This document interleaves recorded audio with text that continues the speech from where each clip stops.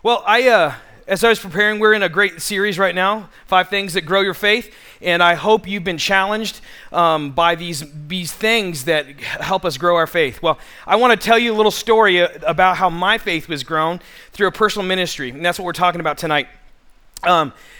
So my background is I've been a youth pastor, and while I was being a youth pastor, I learned how to do audio. I learned how to do, soundboards, speakers, and all that kind of stuff. And so I had the opportunity to be interviewed by a big church here in town and to do audio. And so I was a little nervous, I've always done sound in small churches or small venues, and so I was a little nervous. And so I went, and I was a little, anxious on the drive, and I drove to the east side, and I went up this stairwell, and I turned the corner, because there's like this little nest-like thing. It's a little weird, and so I turned the corner, and I saw this huge audio board, this audio console. It literally, I think it was like from here to like over here.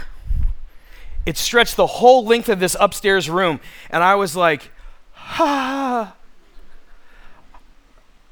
look at all those knobs.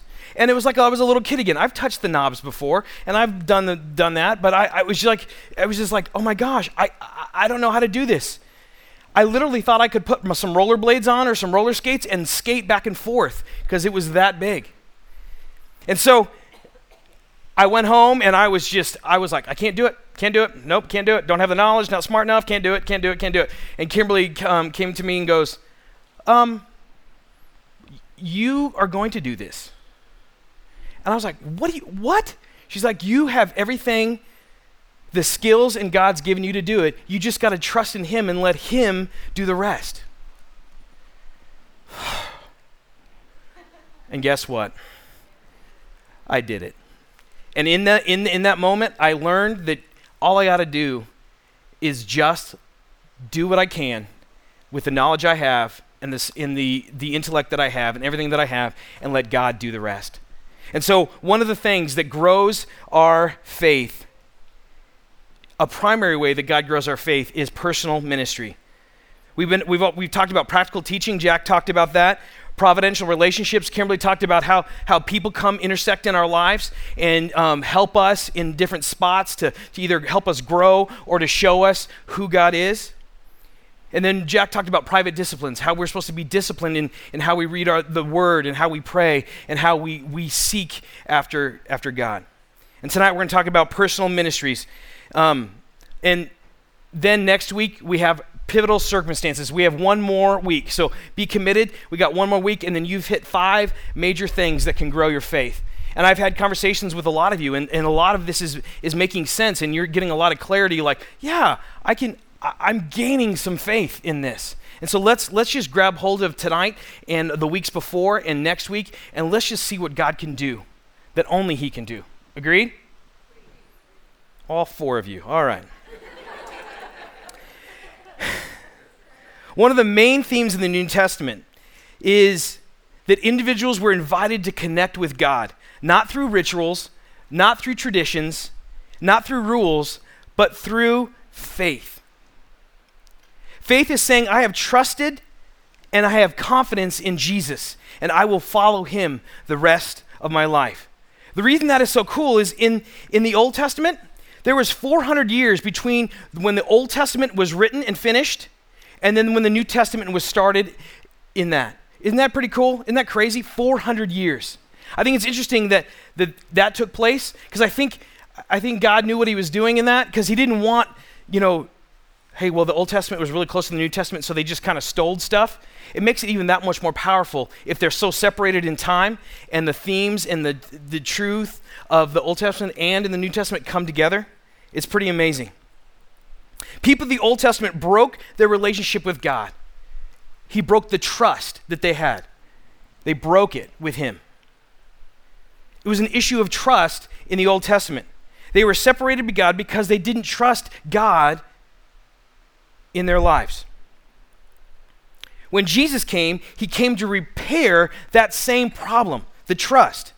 But He did it in a different way, through a relationship through Him and through trust. When you come back to God, when you come back as a child of God, You come back not by doing all this stuff or doing all these things, but you come back by trusting in faith that he is the Savior. The relationship is healed by putting our trust in God. Our faith is extremely important to God. He wants to grow our faith. He wants to stretch it. He wants to move it. He wants to get our faith as big as possible. He wants to mature it. He wants to develop it, and be confident in it. When we're confident, when we're mature, and when we get bigger, God gets stronger. If I ask you about a faith story of yours, if we each had a time to stand down the microphone, and some of you are freaking out about that. If we had a microphone and I could come down and you could tell a story about your faith and how you came to faith and how faith was built, some of these same themes would be coming out. Your faith was built like someone presented an opportunity to you. You heard about a need, or you became aware of a need. And after that conversation, you just couldn't get that off your mind. You couldn't stop thinking about it. You felt this internal nudge in your heart or in your mind saying, I should do something about that. I should do something about my neighborhood. I should do something about the homeless guy down the street. I should do something about getting my neighbors together, not just driving straight into my garage and shutting the door. And so there's a need that's in front of you. Almost all of our faith stories started with a need. But on the other hand, another tension in that is you heard the need, you felt the need, you see the need, but then just like I did up in the soundboard, you don't feel equipped, prepared. You don't feel smart enough. I'm going to make myself look like a fool if I do something. But I feel so drawn to this. I need to do this. I realize I need to do it. And you start to realize that it's not guilt. It's God calling you to get involved in something. It's not guilt or pity, but God wants you to move towards that opportunity. That in spite of the fear, the awkwardness that you feel, that God wants to do an amazing thing through you. The tension and the fear we feel, many of you are feeling it right now. It's a tug of war that God has inside of you of something, a need that you know, or a people group that you want to help, and you're sitting there back and forth. It's a wrestling match. It's not just to benefit the person that you're willing to help or the group that you're willing to help. Maybe it's a bigger issue.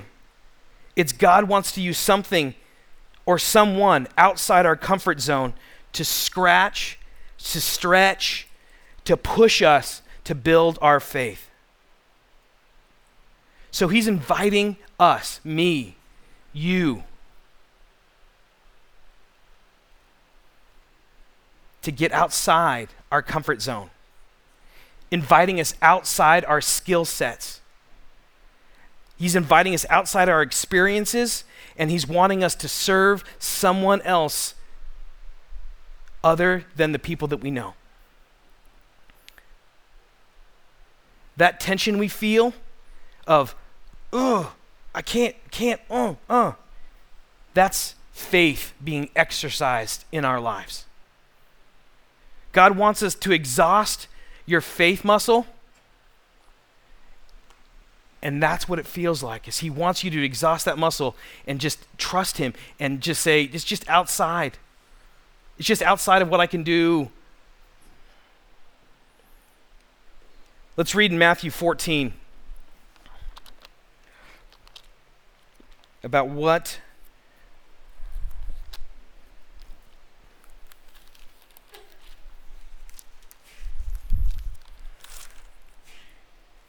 Matthew 14:13, and the fans are not helping me up here.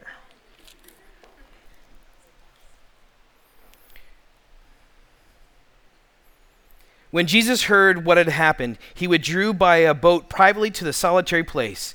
Hearing of this, the crowds followed him from foot of the towns. This is what happened is John the Baptist was Jesus' cousin. And he had just gotten news of that he had been beheaded, and he had been killed. Just like anybody else, right? Jesus is human. He's got feelings. He wanted to isolate. He wanted to go and just have some alone time. And so he got into a boat and he went out.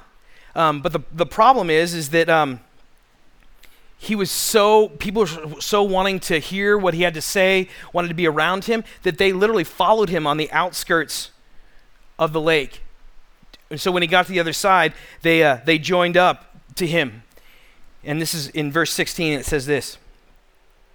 Jesus replied, actually, I'll go back to 15. As evening approached, the disciples came to him and said, "This is the remote place, and it's already getting late. Send the crowds away so they can go to the villages and buy themselves some food." And then Jesus replied, "They do not need to go away. You give them something to eat."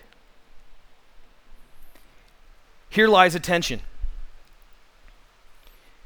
There's people that are hungry. Is that a tension anybody feels? No one ever feels hungry? Some of you are always hungry because I feed you a lot.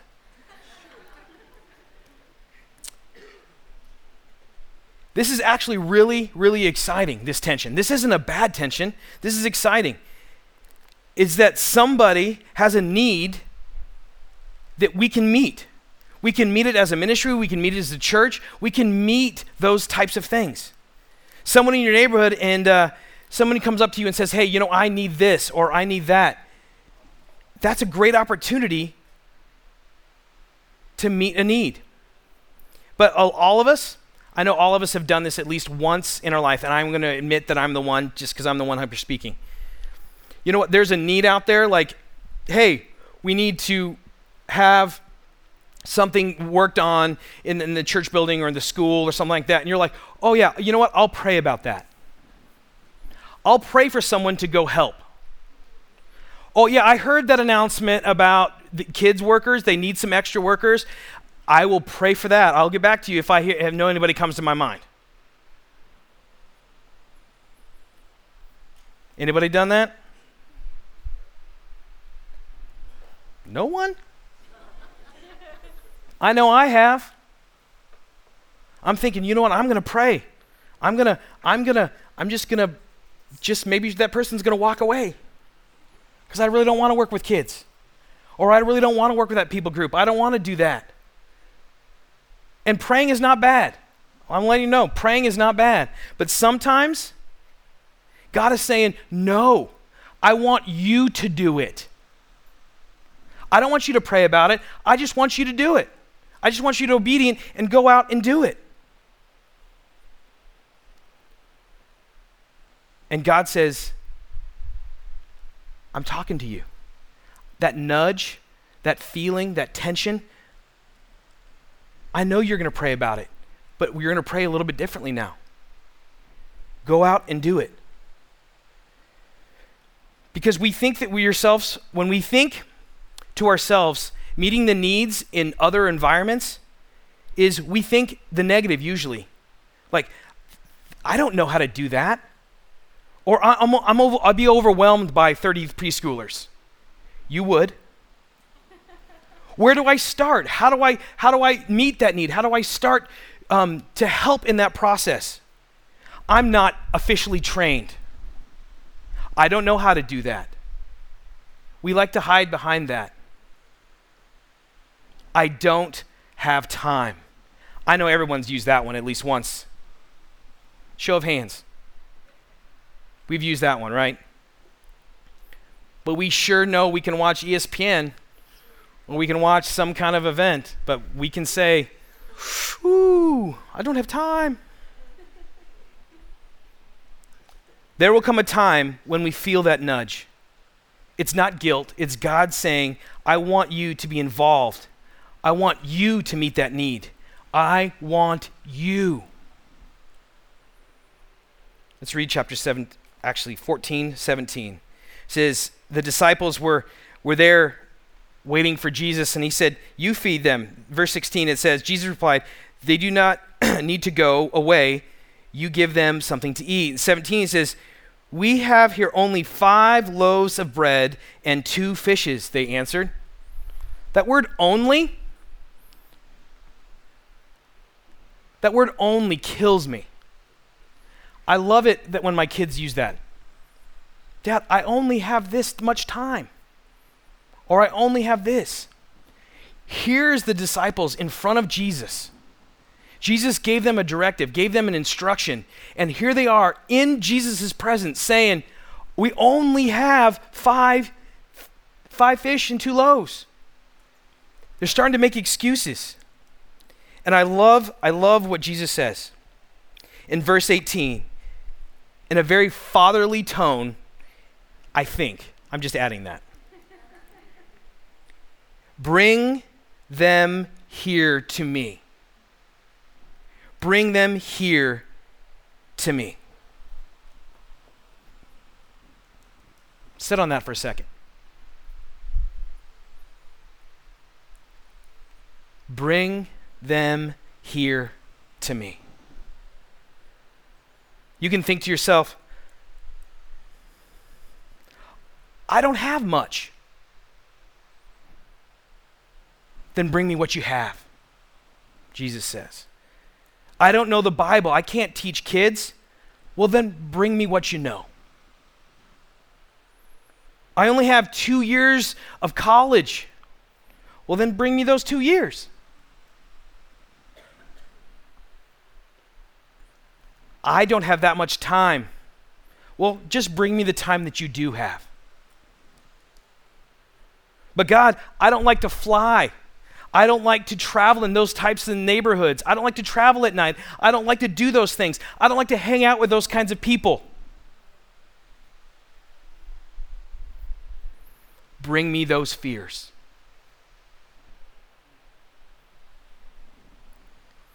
Here's the disciples. I can just imagine if I was the disciples and there's 5,000 or more people behind me, and Jesus is in front of me, and he's given me a directive to say, "Take this fish, take this bread, and go feed them." I would not want to turn around. You? Because I've got a morsel, and I can hear the rumbling behind us, and I'm thinking, this isn't going to work. This isn't going to work. But you know what was awesome about this? Is they did what they knew how to do, and they let God do the rest. They turned around.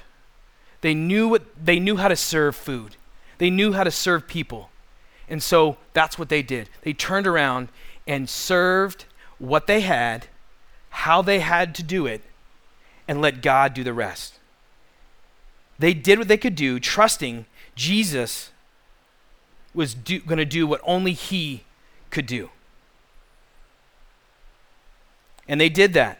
And in verse 20, it says this.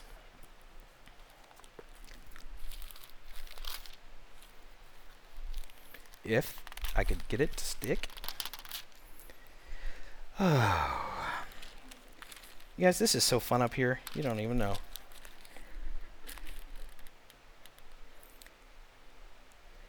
Verse 20.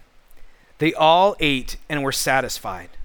And the disciples picked up their 12 basketfuls of broken pieces that were left over. The number of those that ate was about 5,000 men, beside women and children. Did they know how to feed 5,000 people? Were they culinary geniuses? Were they Emerald? Were they Cutthroat Kitchen? No. They knew what to do because God was going to do the rest. When you feel the internal nudging, that thing inside you, I want to sign up for that. I want to say yes to that. I want to go on that trip. I want to go talk to my boss about that. I want to step outside my comfort zone. God's nudging you to do those things. Our responsibility is do what we know how to do and trust God to do what only He can do.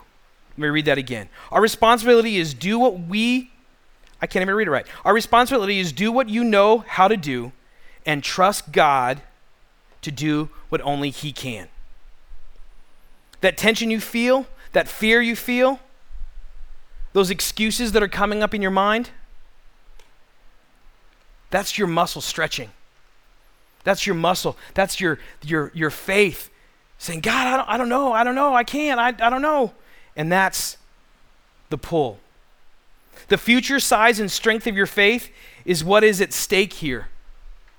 The future size and strength of your faith is what's at stake here. And God cares about your faith.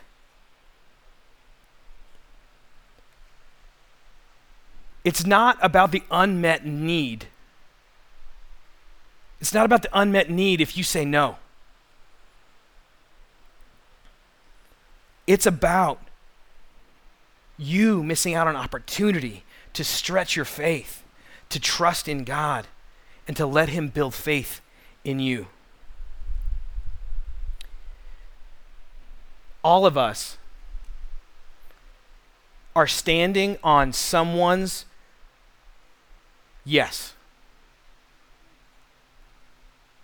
Someone, Element City Church, was standing on Pantano Christian Church and Casa Zobi's church and people before them that said, yes, we need a church in Midtown Tucson. We are sitting in this building on yeses when people said yes to step outside their comfort zone, step outside their skill sets, step outside of I don't know, or I don't know what to do. But they were willing. And we get to benefit from that. And our responsibility is are we going to say no to our faith being built? Are we going to say no to our faith being built so that someone else can experience a deeper faith?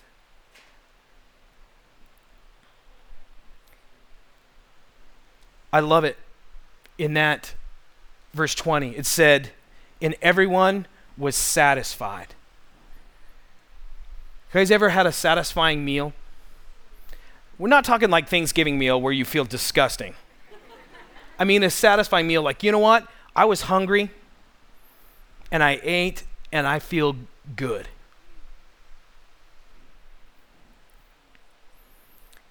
That's what happened with the disciples' faith, is they were asking and excusing, and Jesus said, hey, guys, just do this. Feed my people. And they did. And they had an abundance, and they were satisfied, and they had leftovers. And then what's very interesting is this is worse than CrossFit, I think. Because here they are. I mean, have you ever fed 5,000 people? I feed 5 at my house, and I'm exhausted. So if they just got done feeding 5,000 people. They picked up all the leftovers, and then Jesus was getting these guys ready to take over the ministry. And guess what he says in verse 22? It says, immediately Jesus made the disciples get into the boat and go ahead of him to the other side while he was dismissing the crowds. There's no time, right? Jesus had a plan. He was like, go.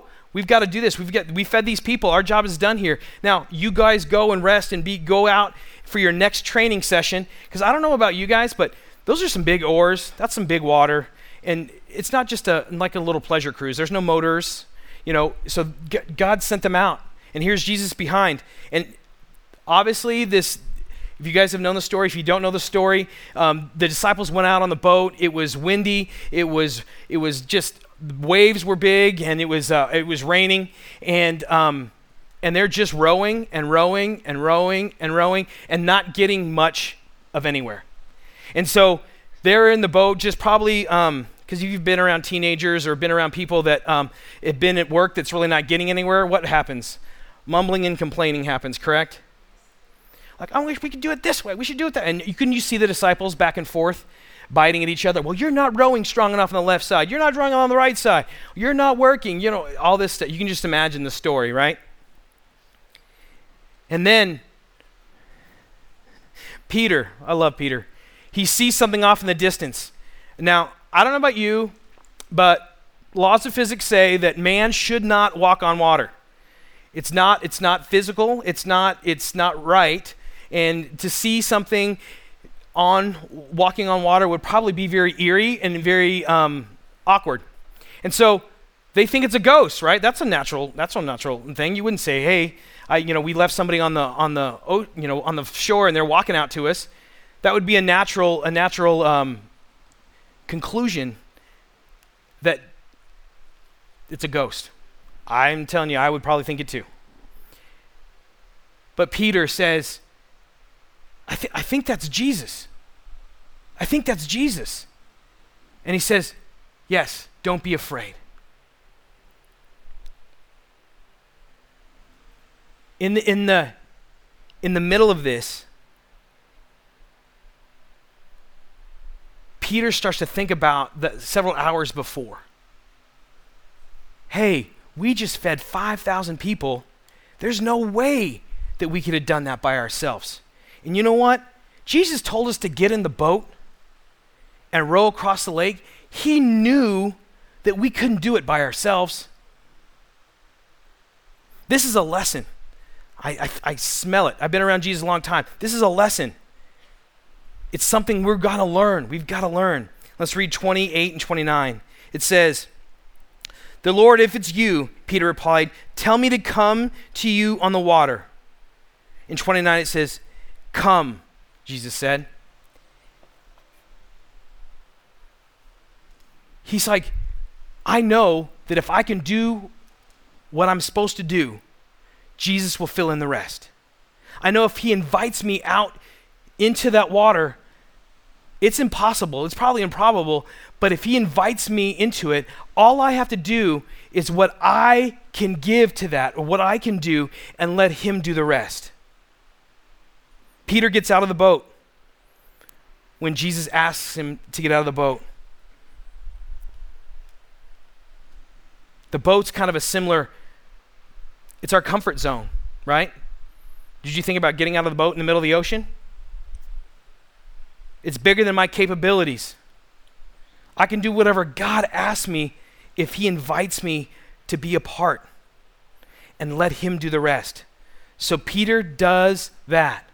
He says to himself, I can get out of a boat, I know how to get out of a boat, and I know how to walk. And that's about all I have. That's my limitation. I can get out of the boat and I can walk. Now, Jesus has invited me, so I'm going to trust that he's going to do the only thing that he can do.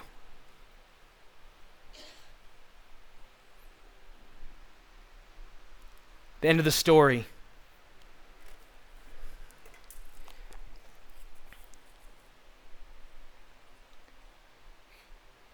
It says, "Come," he said.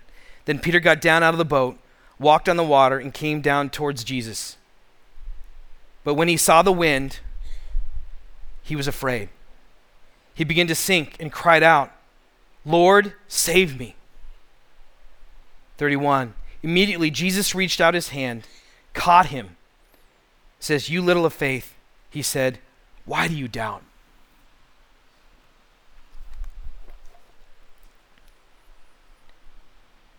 Element City Church, this is a huge, huge principle.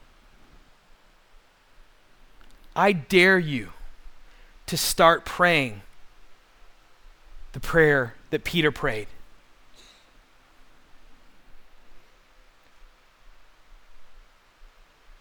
About getting out of the boat, getting out of the comfort zone, praying to Jesus, hey, I've been stuck here for a while, and I haven't really trusted you too much, but I want to. Can you take me with what you've given me and take me to where you need me to go in your strength? What is in your heart? Where can you help? What is the nudge that you feel? You could be sitting here tonight and maybe feeling nothing. You're like, I just got invited to come to this building. They said there was going to be good music, and they said it was really cold, and the joke's on you. And if you feel nothing, that's okay. Keep praying that prayer. Keep looking for opportunities to serve others. Until then, help somewhere. We have this saying around here, and it's not being crass, and don't take it that way, but you don't need to pray to take out the trash. The trash always needs taken out, right? So we don't need to pray about it. We just need to help out.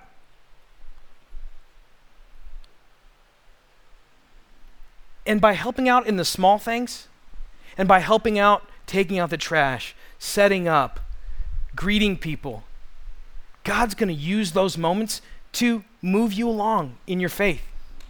He's going to stretch you in your faith.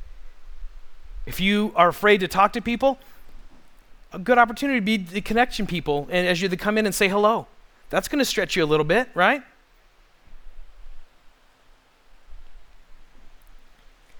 Sometimes by doing the little things, helping out around here gets you in the right place so that God can communicate to your heart and nudge you where he wants you to go. This principle is so big that you are benefiting from other people getting out of the boat. Does anybody, let's take a show of hands, either your left hand or right hand, doesn't matter. If you guys enjoy the music and the technology and the stuff that goes on around here. That's a large majority, right? Well, there's people that get out of the boat and that sacrifice every Sunday and every Thursday night to prepare this place for you. And they sacrifice. They get here at 2:30. They push cases up from upstairs. Luckily, it's not in trailers anymore. But they push them up here. And if you notice today, it was a little warm. And they love doing it. Because you know why? They love Jesus. And it's the opportunity that they have to put two things together. How to serve and love Jesus together to prepare a place here. Is it fun? No, it's not. It's sweaty. And when you have to put double deodorant on and bring extra shirts, it's not fun. But it's worth it. Because you know what? We do what we do so God can do what he can only do. Prepare your hearts and the people that need him. I just want to tell a little story. And he's probably going to hate me for this, and I didn't ask, so I apologize up front. Jacob Nickham is in the back. He is in charge of all the lighting that you see, all the colored lighting and all the stuff that moves back here. Yeah, let's give him a round of applause.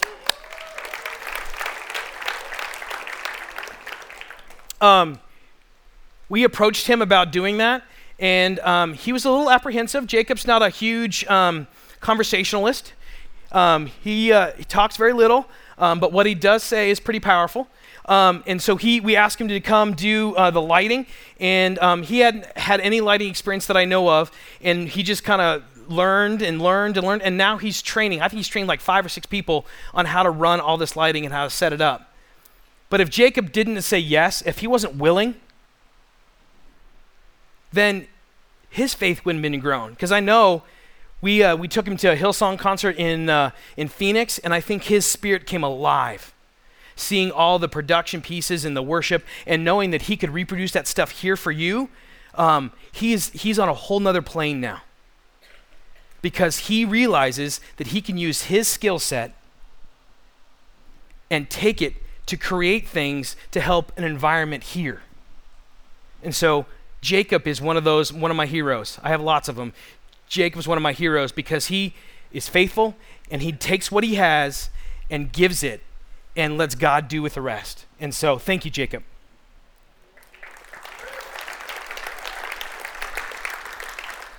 Some other my heroes, any of you that have dropped your kids off in eKids with Sarah and Michelle and those guys, those people are sacrificing their worship time because we only have one, their worship time, and their time with others to take your kids into next steps with Jesus, to experience, so they can experience Jesus.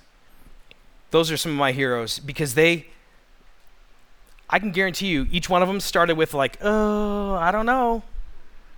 Those are kids. They're smelly. They got boogers. Yuck.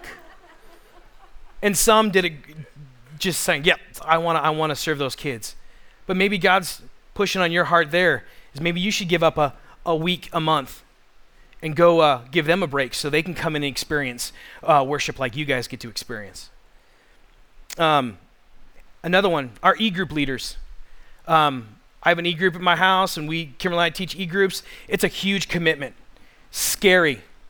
If you're opening up your house, or if you're opening up a room in the office and you have no idea who's coming, you don't know these people, you're saying, hey, we want to gather these people, we want to help them move into next steps, and we're like, oh my gosh, that first night, oh my gosh, who's going to show up? It can be tense. But you know what's awesome? Is we as e-group leaders get to see you guys when you engage with your relationship with Jesus and you get your faith stretched.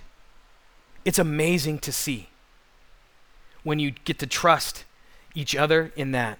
So this church just doesn't pop up. That would be cool if it did. Add a little water, put a little pill in, poof. It would make my Sundays a little bit easier. But it takes everybody giving what they can and letting Jesus do the rest. Aren't you glad that somebody took a chance in your life, ignored his or her fear, stepped through the door of their own insecurity, had an awkward conversation with you in order to serve you?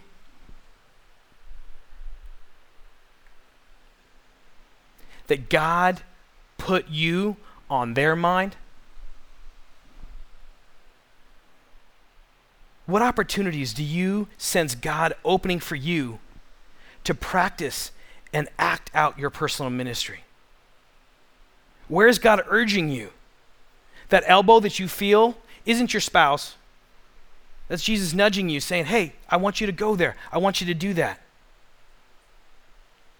Because God wants to do something through you, in you, for him to grow your faith. Something through you, in you, for him to grow your faith. You have a role to play. We cannot sit here as humans and say, oh, you know what? That person's not here. That person really needs to hear this. This is for each and every one of us here. Whether you're starting your journey with Christ or whether you've had a mature relationship with him for many, many, many years. We have a role to play. We have to step out of the boat. We have to step outside our skill set. We have to step outside of who we think we are and do what we can so that God can fill in the rest.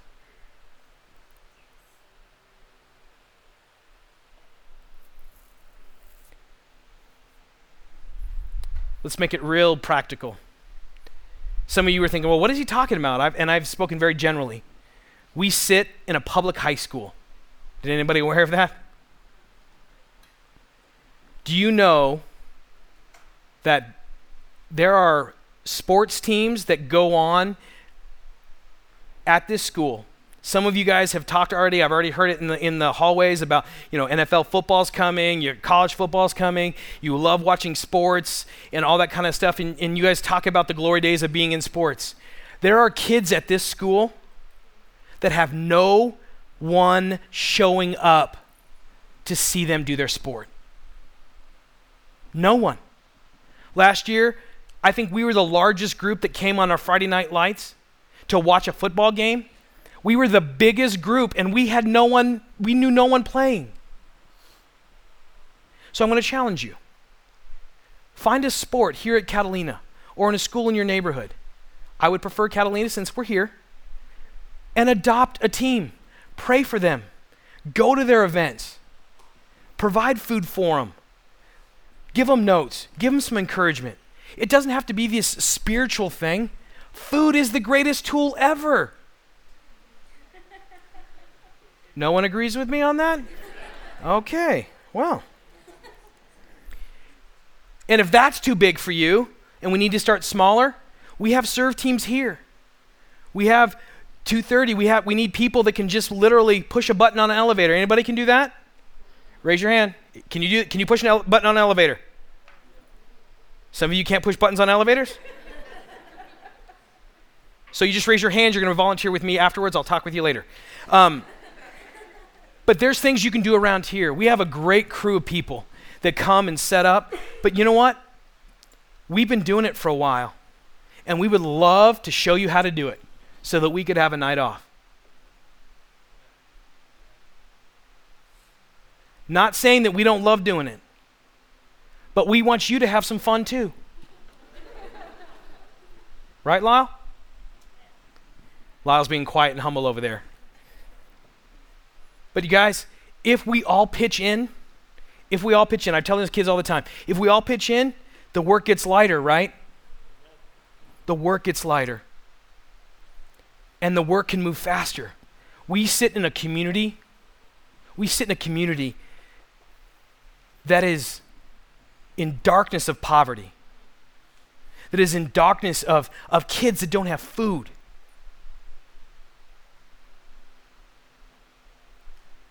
And on Sunday, we come in, we do church, nothing wrong with it, and then we drive out.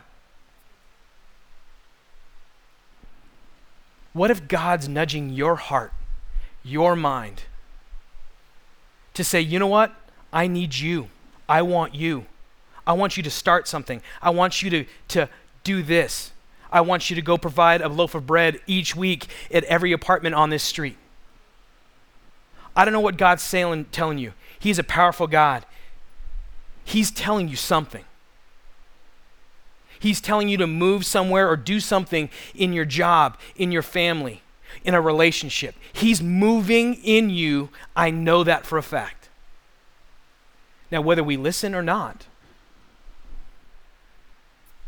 remember, it's not about what we do. It's about what he does in us to grow our faith. There's plenty of opportunities around here. There's plenty of opportunities at Catalina. There is plenty of opportunities in every neighborhood that we live in to reflect Jesus. And if he's nudging you, one of the ways he grows our faith is through us personally, not us and that person over there. Or that guy could do it, or that lady could do it. Us personally taking the responsibility. God, what do you want me to do that only I can do? And then you fill in the rest. Anybody scared of that? Actually, as I say it, I'm a little trepidatious back here. I'm a little like, whoo, what is God going to ask me to do tomorrow? But if we trust him, no matter what he asks, all we have to do is be willing and let him do what only he can do. Agreed? Remember, we can come up with the excuses. That's that muscle. Like, I don't know. But when we say, yes, I'm not trained, I'm not educated, I'm going to feel stupid, but you know what, I'm willing, let's do it. God will show up in a powerful way. And his glory will be amazing. And it will be back in verse 20. It said, everyone was satisfied because Jesus met us. And we have faith that can be built on trusting him. Dear Heavenly Father, I thank you for who you are. Lord, I feel inadequate. I feel ridiculous sometimes. I feel like I'm too direct sometimes. But Lord, I know that we have responsibility. That you want us to step outside the boat. That you want us to move You want us to stretch our faith muscle. And the way that we do that is by having a personal ministry, by reaching out personally to others. And Lord, that's scary, and that's not comfortable. And that can be awkward. It can be sacrificing. We can be judged. We can feel silly. But God, show up.